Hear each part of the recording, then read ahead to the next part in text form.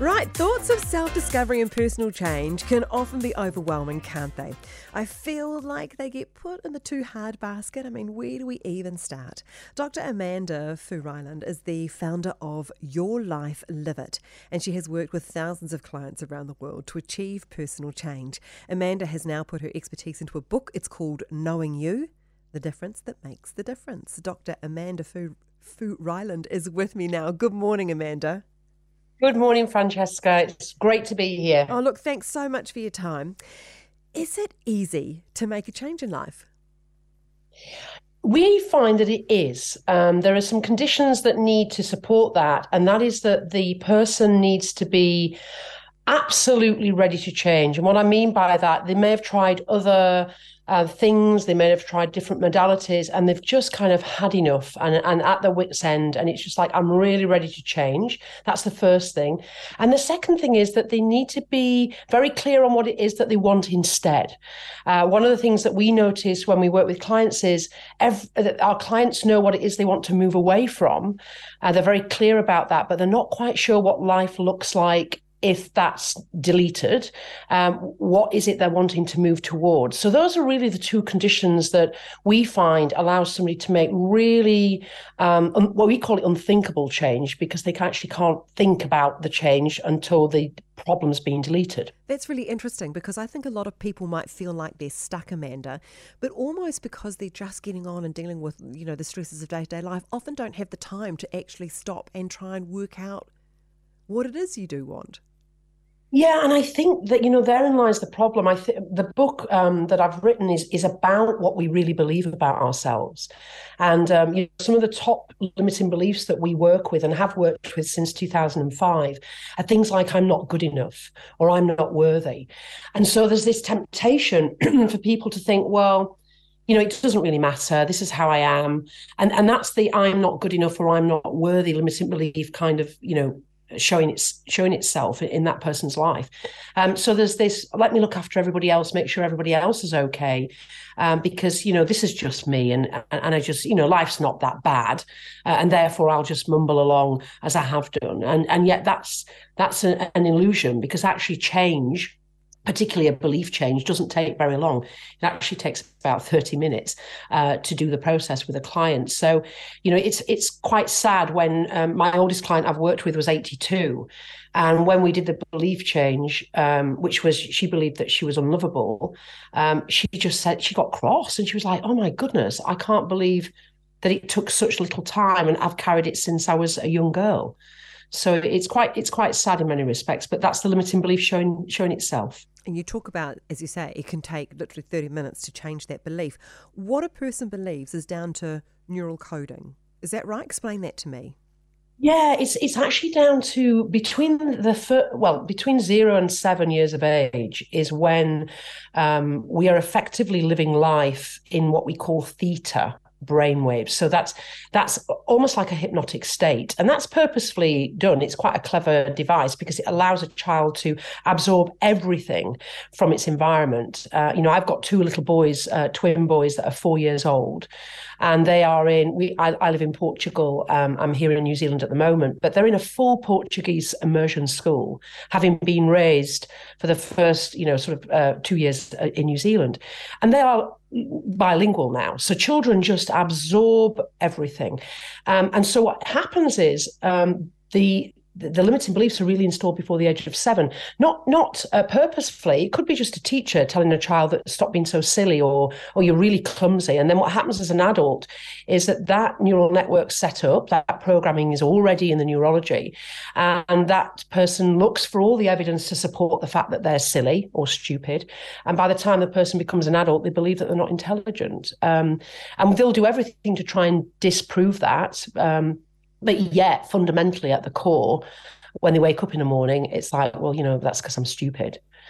So it manifests that the symptoms of a limiting belief manifest themselves in very different ways. The client might connect with the fact I'm not very confident, or I'm not very good in a social setting. But really, they're trying to camouflage the fact that they actually think they're stupid. So yeah, it's those first 7 years. It's actually not the client's fault. There's a whole chapter that I've dedicated to that, to explaining that to the reader, is that this has actually got nothing to do with you. It was all installed before you even had conscious awareness. The conscious mind really doesn't develop until a child's 7. Yeah, so that's kind of how they're installed. Yes, we will come back to chapter 4 because as the parent of teenagers, Amanda, of course, I freaked out reading chapter 4, and we'll come back and talk about that in just a moment. Is it easier for some people to change their coding compared to others? Actually, that's a really good question. I've not been asked that before. I think as long as the conditions that I spoke about are in place, Yeah. and the person is the client needs to be compliant.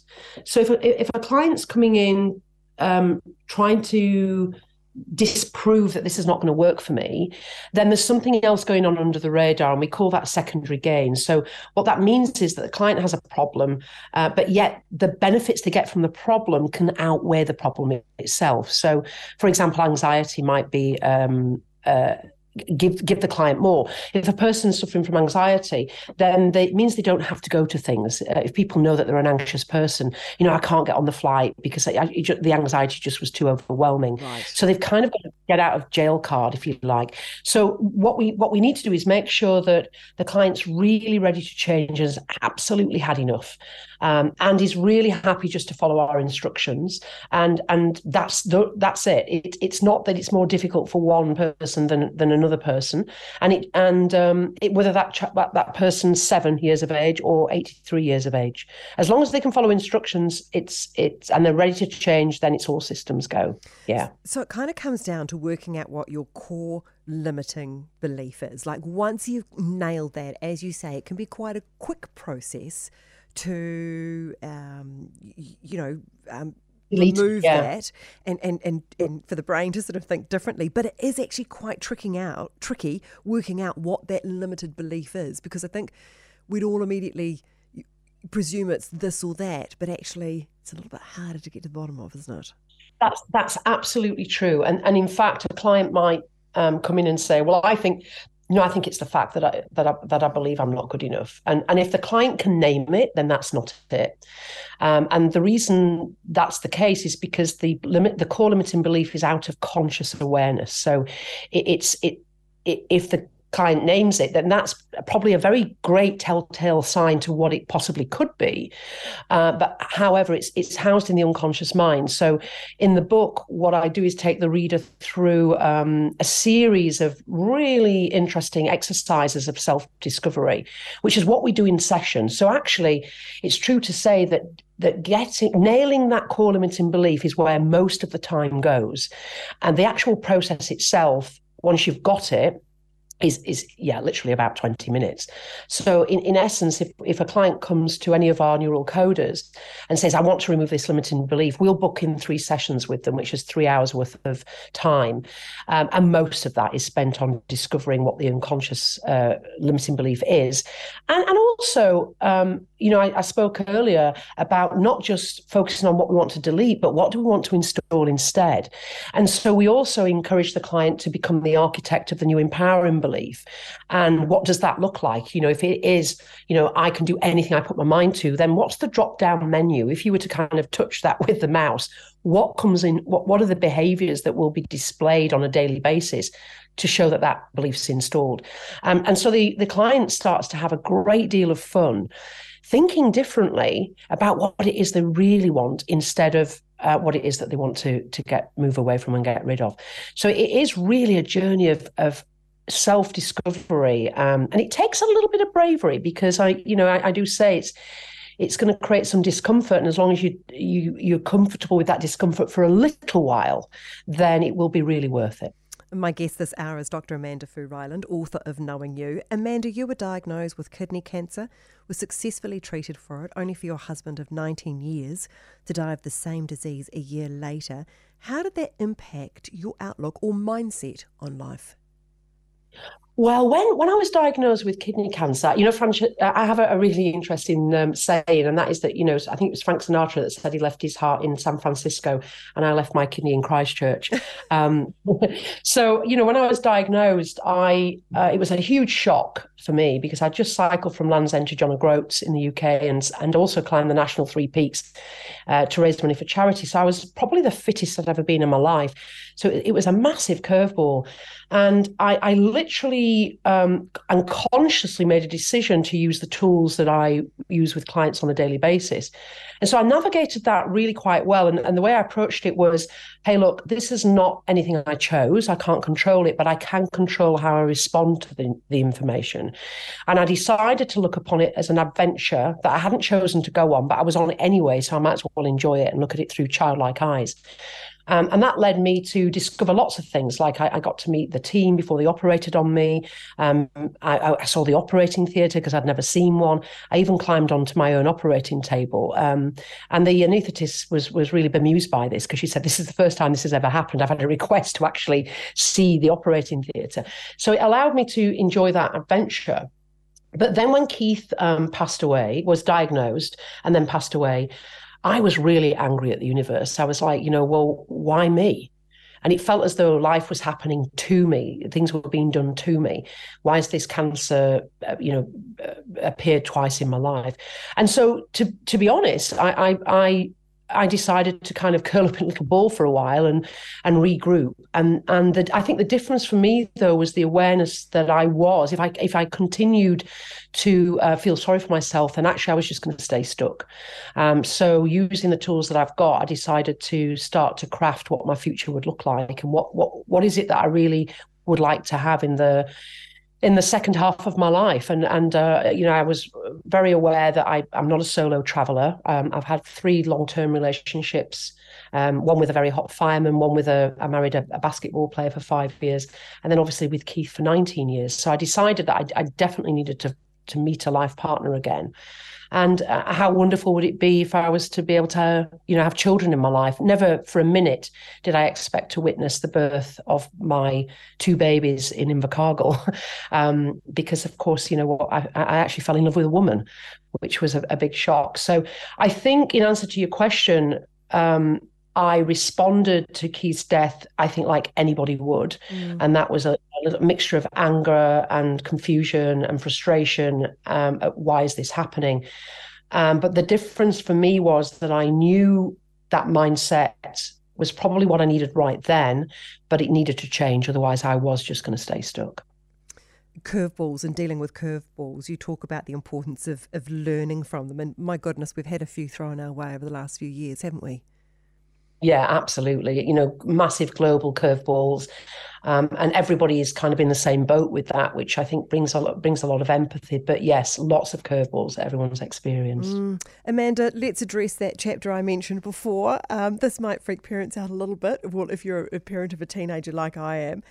The chapter where you talk about installing these empowering beliefs in our children from babies. I might have missed the boat on this. Hopefully not. Tell me the importance of this.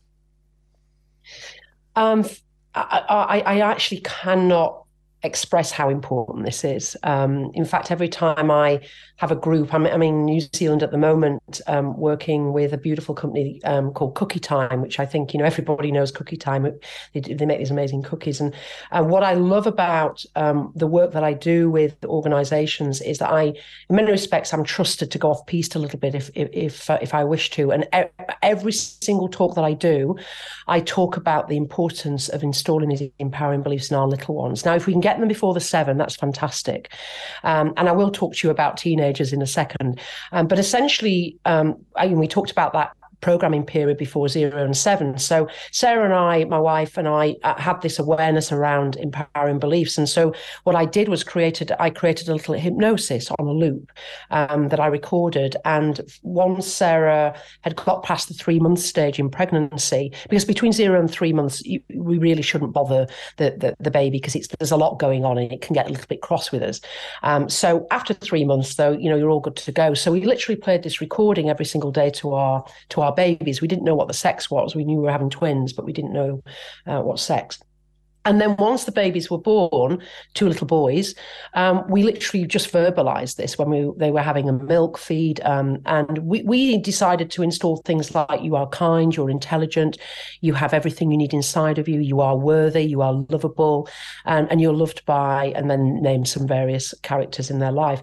And this was literally, just something that we would share every single day with them. Now they're 4, we still do it. And what's lovely is they've started to put their own little gestures to it. So, when we say you are happy, they do a smiley face, and you're intelligent, and they pat their head, and, you're lovable, and they put their arms around themselves and give themselves a hug. So I think it's really important, because what we're doing is consciously and purposefully installing empowering beliefs in that child's neurology before the age of 7. And therefore we're building up, sort of 7, 8 really core empowering beliefs that child will start to believe. And we're already seeing the results, because Jasper, one of our twins, he loves horses. And he was saying to me the other day that, ponies are bigger than horses, mummy. And I said, well, Jasper, that's interesting that you notice they've got different sizes. And he said, I'm a clever clogs mummy, and I know the difference. And I was like, well, that's the intelligent piece coming out. So we're starting to see the evidence. And that's how a parent can install between 0 and 7, is just to take that time to tell that child on a hopefully a daily basis, all the things that the parent wants that child to really believe about themselves. The other thing I think is important is it kind of stops the white noise of the I love you. When you put your child to bed and I love you and you give them a kiss, you're actually spending time with them doing some really important and powerful installations. So that's between 0 and 7. Now, when we come on to teenagers, that won't work, because they'll say, well, Mum, what are you doing? This is a bit crazy. What are you talking to me like that for? So there is a thing, and this is not something I developed. There is a thing called sleep talk that was developed in Australia. And I talk about that in my book. And essentially what you can do is when your teenagers are sleeping is just, rock into the bedroom very quietly, sit beside them, and literally just talk to them. Just say what it is. You are kind, you're intelligent, you can do anything you put your mind to, you've got everything you need inside of you, you are capable, you are lovable. And just to say those things, because the unconscious mind, the part of it that is the genius, and I talk about that in the book, is always listening. And therefore the conscious mind's completely gone off, with the fairies and sleeping, but the unconscious is listening all the time. So that's how you can start to install empowering beliefs in your teenagers. So breathe a sigh of relief. You've still got time. I've got some hope. Oh, Amanda, it's just been a delight to talk to you today. Thank you so much for your time. That was Dr. Amanda Foo-Ryland. The book is called Knowing You.